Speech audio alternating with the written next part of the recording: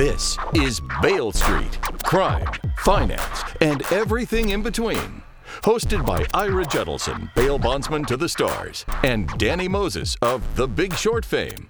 This is Bail Street. Welcome to Bail Street. I'm Danny Moses. I'm Ira Judelson. This episode of Bail Street, we have the Tesla whistleblower lawyer, Stuart Meisner, on the phone. He's going to talk about his clients, how they're pursuing it, his thoughts on Tesla, his thoughts on other unnamed potential whistleblowers which are out there who he's in contact with, and just an overall feel. I know, Ira, how you feel about whistleblowers in general. Rats, except unless you can make a lot of money, you let me know what whistleblowers out there, and we'll try to get you to Stuart. So with that, let's welcome Stuart Meisner onto the show.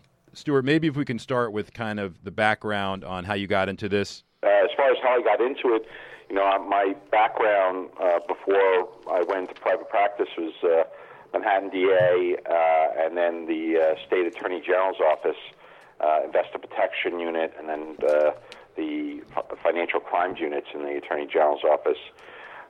So I basically went criminally after money managers, financial swindlers, what have you, and would indict them and put them in jail. Stuart, what years were they? I was in the DA's office 88 to 95, okay. And Attorney General's office from 1995 to about 2000. Wow, okay. So then I did a short stint of a year as an in-house counsel for an internet company. This is right before the whole internet debacle of 2001 for an Israeli company here in New York. And I was general counsel, and then they decided to save money and have outside counsel, so I Can't trust those opened up my own practice and decided to utilize everything I did as a prosecutor in basically private practice and representing investors and going after Morgan Stanleys of the world, UBSs, what have you. And so I did a lot of that during the whole internet collapse, tech wreck of 2001. And then again, another wave of what happened with the 2009 real estate debacle. And then those type of cases kind of trailed off with the market doing well, and I transitioned to doing more of the employment disputes in the securities industry, because they also go to FINRA, same type of arbitration, and basically represent individual brokers and financial advisors against their firms, Morgan Stanley, again, same companies, UBSs of the world, for bonus disputes and contractual disputes and regulatory filings, and at the same time involved in that both the SEC and FINRA in dealing with regulatory investigations on the defense side. So I basically had the background of both, the criminal, the regulatory, securities, as well as employment, which all those factors come into play when it comes into this whole SEC whistleblowing practice. So when I heard and read about the component of the Dodd-Frank Act, which is where the SEC whistleblower statute comes from, the Dodd-Frank Act, it seemed like natural for me to get into that, because there were components of needing to know criminal law in case whoever's calling you may have a criminal liability there. There's a component of, obviously, securities law. Obviously it has to be a violation of security statutes for the SEC to pursue it. And there is often a component of employment law, because generally, not all the time, but most of the time, you're talking about employees or ex-employees of the firm that's being whistleblowed on. And then on top of that would be general whistleblowing law, which, at least for this particular statute, there was none, because it's a brand new statute. So I took the initiative in getting involved in not just promoting the statute and getting clients and filing, but in the development of the SEC rules. There was about a year after the statute actually went into effect before there was even a SEC whistleblower office or a head of that office. So you could be filing things, and it was somewhat haphazard. There was certain requirements in the law itself that was passed, but the SEC needed to formulate rules to implement how to implement the entire statute to break it down. So that was about a year process, and during that year process, they asked for public comment. During that time frame, I think there was maybe one or two other lawyers or law firms that were on the whistleblower side.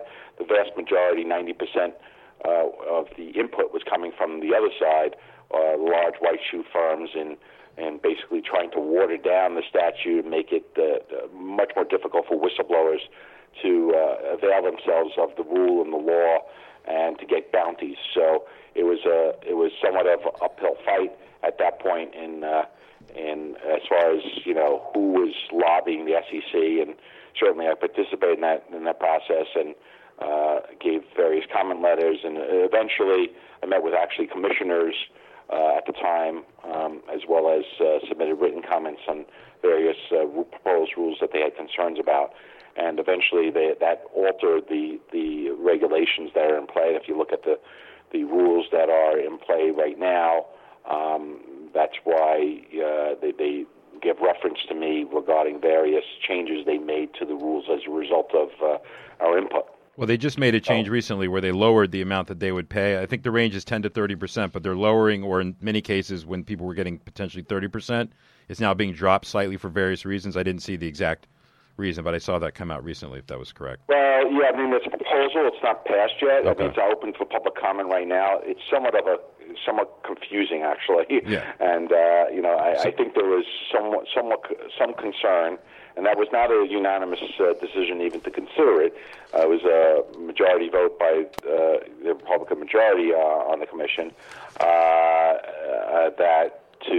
I think they were taken aback by the law. There were recent large whistleblower awards due to the amount of fines that were given out by the SEC. Yeah. I think the whistleblower or whistleblowers got about $80 million. Bank of America, right? That was the Bank of America case? Merrill Lynch or J.P. Morgan. I'm not sure. It was one of the banks. Yeah. One of the investment banks. So I think one whistleblower getting $80 million is they were very concerned about that. And then the counterpoint on that was, well, if you a lot of the senior people that are going to be giving up information are making a lot, multi-million dollars, and so if it's not attractive for them enough to come forward, then they're just not going to do it because they really risk their careers in doing this. And it's really the exception, not the rule, where people come forward, and it's only after they try to do something internally first, so, that, at least in my experience, Stuart, they ever do come forward. Yeah, last thing before we get into nitty-gritty of Tesla here. You bring up a great point that when the markets are going well and stock markets are up, you're always going to have fewer cases for everything. It's when the clothes come off and the market goes down and companies face. So IRA would certainly be excited if there's more bails that are going to be coming forward from people committing crimes. But do you think that the SEC is able to handle potentially what may be coming down the pipe in that case? Because they seem a little bit understaffed to me. Is it? Yeah, I agree with you.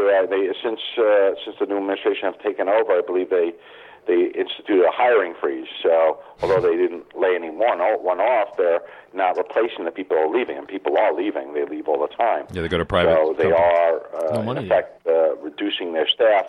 And there's only so much they can do. And I do think it shows in the amount of enforcement actions that have been filed, as well as there's obviously a different philosophy regarding fines that are being imposed, which is not a good thing either for to encourage people to come forward.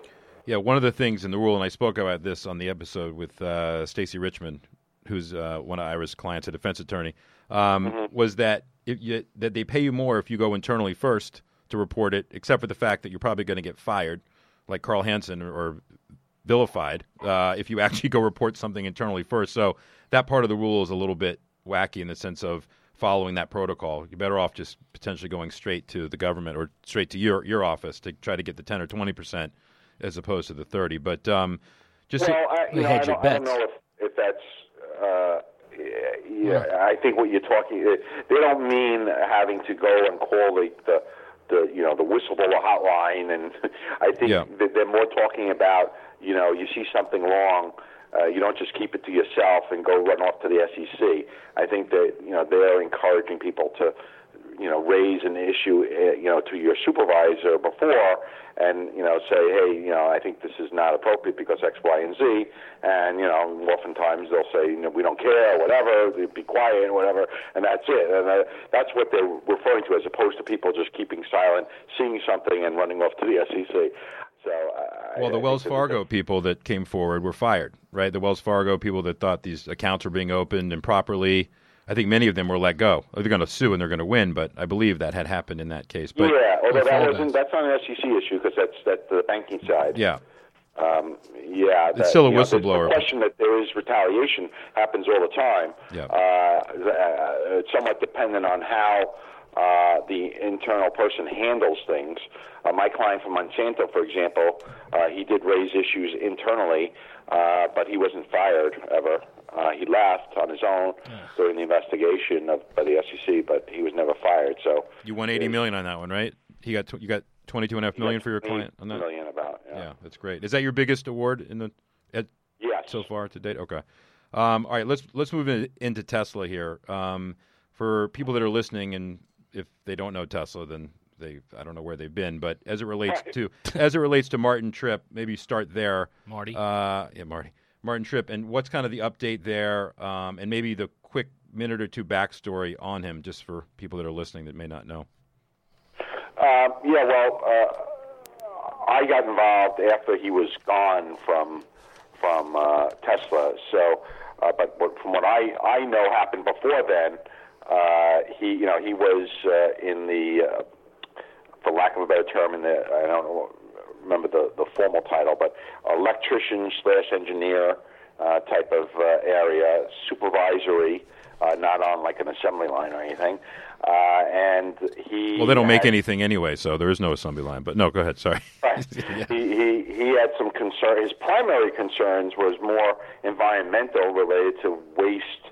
Batteries. That was allegedly being stored on the property, and that there was a lot more scrap that was being developed from the factory, talking about the Gigafactory in Nevada, then was being reported, and he was concerned about that because one of his reasons for going to work for Tesla was for environmental concerns.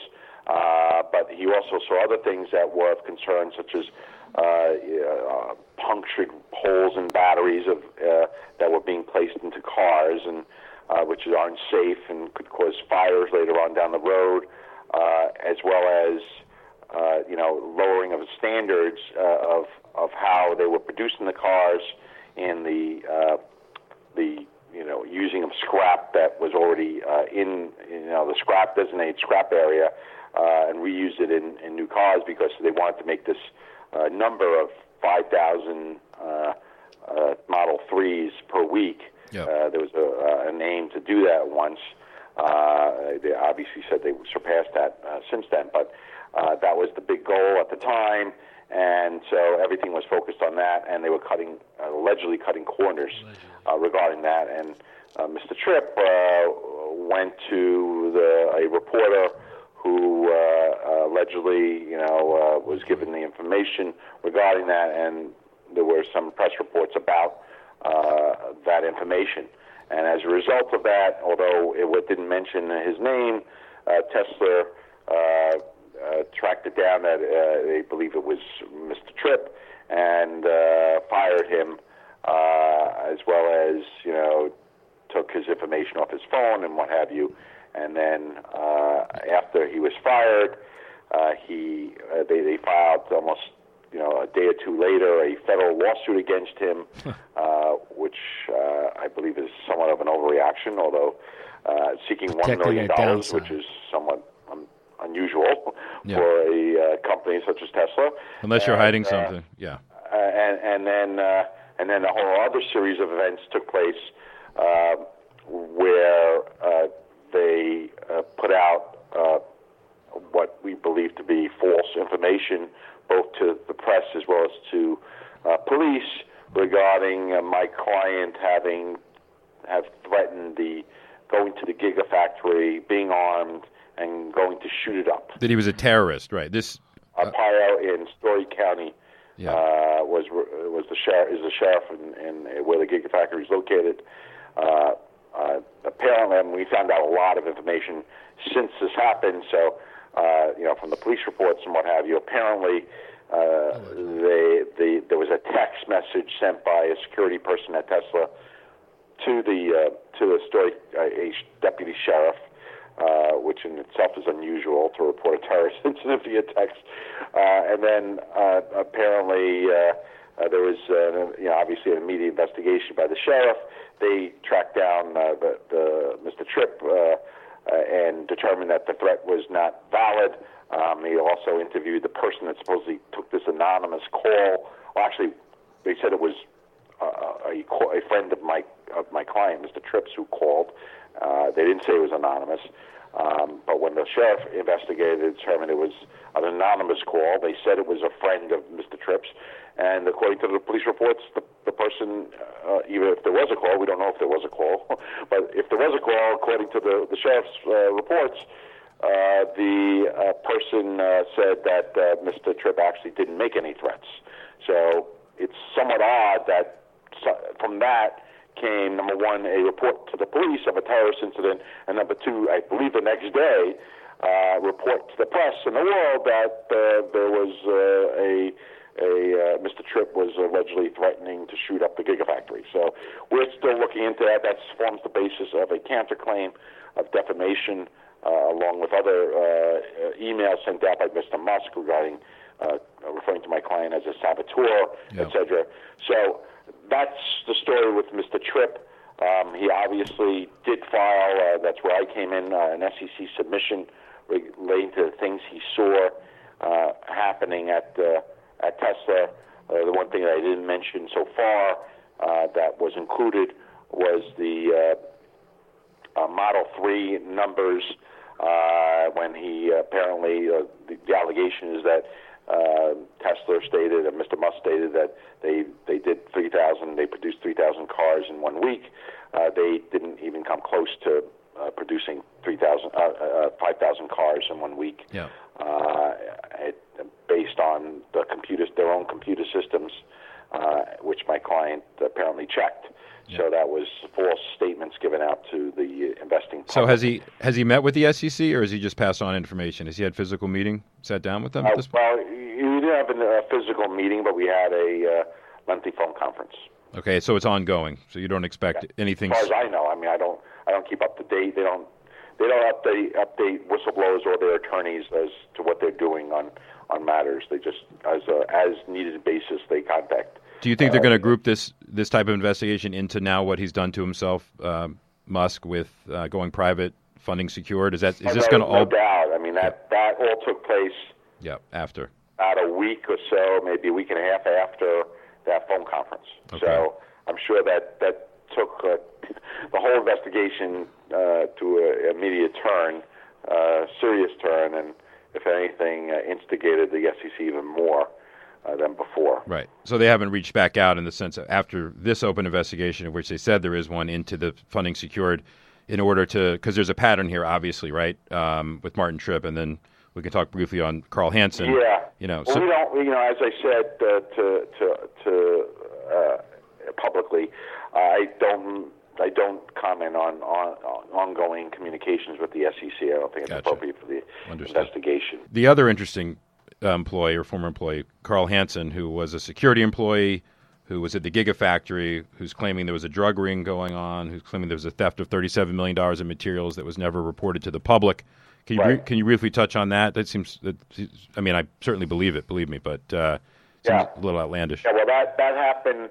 I mean, that the reporting of that happened after the whole going private issue. And, yes, Mr. Hansen worked for investigations under Tesla. He was there during that whole incident with Mr. Tripp in the same Gigafactory. And, so he was, I guess, an outside observer of what was going on inside at the time. But, his submission focused on different things, namely three subject areas. One is this alleged $37 million theft of raw material from Tesla, including copper and other raw material. over a course of several months from January, I think, to June 2018, which, to our knowledge, wasn't reported in the 10Q filing or otherwise, and frankly wasn't properly reported to the police or authorities either for some reason, even though my client thought it should be. And, since these thefts took place over a course of time, there was allegedly an employee who did report a small theft of some raw material, and he was summarily fired by Tesla. I don't know why that would be, but that seems to be a pattern. That if someone goes to the outside in any way, shape, or form, they get terminated, and that's what happened to that one individual. And that may be what the sheriff was referring to is, and when I believe he stated that there was a pending investigation by the DA's office. I'm not sure, because he didn't specify how large a theft they were dealing with. But in any event, we know from the allegation of Mr. Hansen that this large theft of, over the course of time, of $37 million, he wanted to report it to authorities, and they said that he should not. And that seemed to be consistent with the other issues that he raised, which is there was an allegation of a drug ring assigned by his boss in Tesla to investigate a report by a alleged state as well as federal task force, DEA, Story County Sheriff Task Force, that there was a drug cartel ring in Mexico that had components of it inside the Tesla factory that was conducting sales of cocaine and possibly other drugs. Ambien? No, I'm just kidding. Right? Go ahead. Ambien, I said. Selling Ambien? Yeah. No, Ambien. Yeah. And there were significant sales of such inside the factory, working with people in Mexico, part of a Mexican cartel. And he was assigned to look into that and see if there were connections between the person who worked in the factory and the people in Mexico. So it was a worker, not a Tesla employee per se, but I understand that a lot of the people in that factory are not technically employees. They use a lot of subcontractors, but he worked in the Tesla factory subject to termination, my understanding, allegedly, according to my client of Tesla. And they, instead of terminating this person, they kept him on at the time during the investigation. My client allegedly was able to confirm the connections with this Mexican cartel and asked to go back to law enforcement, both to get more information, to follow up further, and to give them the information that he developed. And to my surprise, they told him, no, you shouldn't go back to law enforcement. We won't let you do that. We'll rather refer it to some independent investigators or something to that effect. I'm paraphrasing now. So unusual, and that obviously was also never reported to shareholders. Not the fact necessarily that there was this issue in the factory, but the fact that you're not cooperating with law enforcement, you're not giving back the information that you've developed to law enforcement. It's obviously a serious event, and I think generally most normal public companies would be doing that. They'd be going, number one, firing the person if they can, and number two, the person inside the factory, and number two, getting back immediately to law enforcement if they ask you to investigate. So, well, there's obviously nothing, Stuart. There's nothing normal about this particular company. I've never seen in my career anything like it. But neither have I. What are the other? I mean, I don't know if you can talk about this or not. Are there other employees which have reached out to you, or what is the statute of limitations from when a person leaves a company and can become a whistleblower? How does that work? Well, there are different kinds of issues when it comes to whistleblowing. So, I handle, for example, in FINRA arbitrations, I've handled whistleblower cases, people in the securities industry who raise issues internally. I had one guy in UBS, for example, who raised issues internally. He was in compliance, and they didn't do anything about it. And he kept on raising them. Maybe have sent emails to the board, what have you, and they fired him. So we brought an action against UBS for wrongful discharge and sued for damages. and that has nothing to do with SEC whistleblowing. That's direct action, where you're suing as a whistleblower, and every state has different whistleblower statutes. Some are more liberals than others as to what you can actually bring an action for. Some are, like New Jersey is much more liberal as far as allowing for, things that would be against public policy or generally against the public will. Other states require it to be a crime, for example. So it depends what state you're in. But then you have with the SEC whistleblower program, it's a different story. Basically with that, you are simply a witness. So you're reporting it to the SEC. It's up to them whether they want to move on it. If they do move on it and they determine that you assisted with that process and they result in a fine of more than $1 million or restitution to investors of more than $1 million that's collected by the SEC, you can get anywhere from 10 to 30% of that recovery. Stuart, depend on the SEC. So, Stuart, if you were a former employee and worked in accounting at Tesla or worked in a legal office and you left, let's say, in February or March of this past year, is there any recourse, or are you saying that some of these employees participated potentially in it so they don't want to whistleblow? But I would think that the SEC should be looking, obviously, at the massive turnover in the C-suite at Tesla also. I mean, is it safe to say? Well, it's on you. The rules account for people, and they expect that people who may have participated or may have played a small role in some wrongdoing would be potential whistleblowers. And the way the rule does it doesn't give you immunity, and that's part of the reason why you need to go to a qualified lawyer who knows criminal background, securities, what have you, so you can judge your, potential ramifications. It doesn't give you immunity. You could at the same time be pursued by the SEC or even criminal authorities and be a whistleblower for the SEC. It could be one and the same. As far as the whistleblower program, they do take it into consideration regarding that 10 to 30%. So they may, if you played a role, obviously not the main role in the deciding factor, sure. It may impact the percentage, but not the fact that you get an award. It's expected that, at the very least, you will be close to the wrongdoing to be able to know enough to be able to report to the SEC. So that has happened before, and the way it's dealt with is just a lower percentage. It's rare that I have yet to see someone where I just gave, although it's possible, where someone got a whistleblower award and also was pursued by the SEC or by criminal authorities. Well, it feels like, in this case, if the stock starts to drop, and it should, I have no idea why it's still here other than short interest, I get it, but if it starts to drop, it'll bring out basically all the roaches that are out there, right? We both know it always tends to happen in weaker markets or if a company actually goes down and there's more to lose. So people that own stock in a company that work there have a lot to lose, but then all of a sudden the stock drops, they don't have really anything, and they're like, okay, screw it, I'm going to go report what's been going on. And this certainly feels like a house of cards. So question I have for you is, if the company goes bankrupt, which I think is likely at some point, some type of reorg, where do whistleblowers fall in line with getting paid as a creditor? How does that work? Well, first of all, the SEC, I assume you're talking about SEC whistleblowers. Yeah, sorry. Yeah, SEC can go after and often do go after, especially under this administration, individuals. So they can go after, for example, Elon Musk personally, not just the company itself.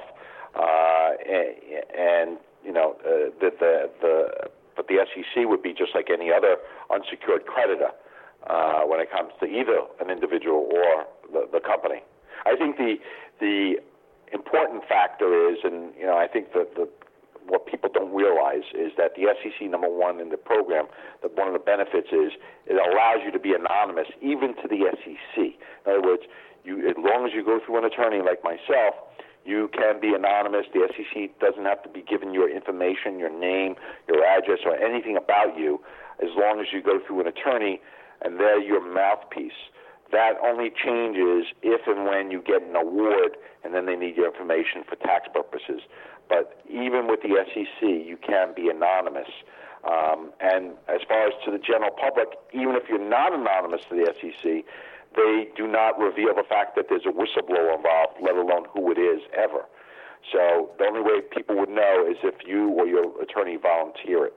So people oftentimes the main reason they don't come forward is because their fear is with that issue, confidentiality, and that's why I try to get the word out that just because you want to be a whistleblower doesn't mean you're going to be outed. You're not. Yeah. Back in April in that episode about whistleblowing, I said, if you're a Tesla whistleblower, please come forward. But I would say now, if you're a Tesla whistleblower, make sure you contact Stuart Meisner because he's got your back. But are there more than so these two aren't anonymous? Carl and Martin aren't anonymous. Are there other anonymous Tesla employees which you're currently representing? Or I've gotten a lot of people who reached out to me, which cases we're still reviewing. I am not in the process of filing anything yet, but I can be over the next couple of weeks. I'm still reviewing. There has been a lot of feedback, and I would expect, like you said, that there have been a lot of turnover in senior positions. I think I heard today something about the head of the communication PR or press relations or something. Yeah, I think that's a major departure, and I think she's ground zero for this whole Gigagate, I call it, regarding the terrorist threat incident. So I think she has a lot of information that she could reveal, but I guess it's up to her whether she wants to come forward. Yeah. So, and these stories that you're hearing and seeing, are they people calling you or sending an email like, "I'd love to speak to you about XYZ"? Does it seem credible to you? A lot of the things that you're reading right now.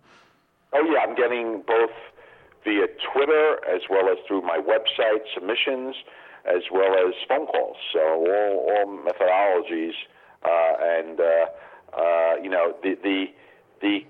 usually these issues fall into the area of material omissions and misstatements, and the key with that type of securities violation is the word material, and to know if, whether you can quantify whatever it is that we're talking about so that it's significant enough to be material to a company like Tesla. I mean, we don't need a whistleblower to go back and look at all the comments that Musk has made as it relates to prior to every capital raise, going back to the last 3 or 4 in the debt and equity markets, to his back to the Solar City acquisition. It's self-evident, and so I just don't know what it's going to take, whether we get a formal announcement from the SEC or whether Musk is leaving the company. And I'm convinced the reason the board is not outing Musk is they know once he's gone what's going to come out. So they're just playing on the charade as long as they can. I don't know if I know you haven't maybe looked at the company from a valuation perspective, but I'm sure you're just as perplexed as the rest of people with common sense about how the stock is still trading and how Musk is still at the helm. Yeah, I'd be honest with you, and I've said this before. I wouldn't. I'm not an investment advisor or a broker, so I don't give investment recommendations. But I wouldn't, even if I would touch a stock that I am legally involved with, such as in whistleblowing, I wouldn't touch that stock with a 10-foot pole either way, short, long, what have you. I think what he did with his stock was turn it into a casino.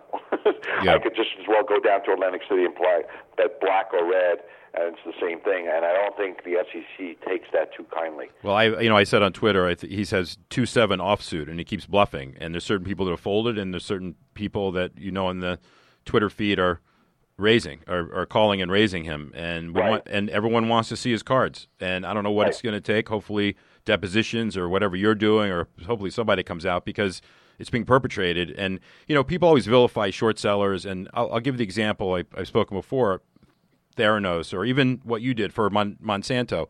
If you can save people's health, and also save people money from investing further, you're doing a good service. Why not make money on both ends? And I don't think people understand. And Ira doesn't like it. Ira doesn't like rats, but No. But anyway, sometimes you can do good in the world as a result. So I'm sure if the market ever turns down, you're going to be busy not just with Tesla, but with many other companies as well. And so I'm always on the lookout. And you don't have to be an employee at a company to whistleblow. No. Yeah, exactly. As we saw with the Madoff. Outsiders have gotten awards from doing analysis of public records and what have you, as well as former partners of CEOs and what have you can be eligible. It doesn't have to be employees or ex-employees, and I've had those kind of whistleblowers. You and I are going to become good friends. I do a lot of research on companies, so maybe. So I've noticed. Exactly.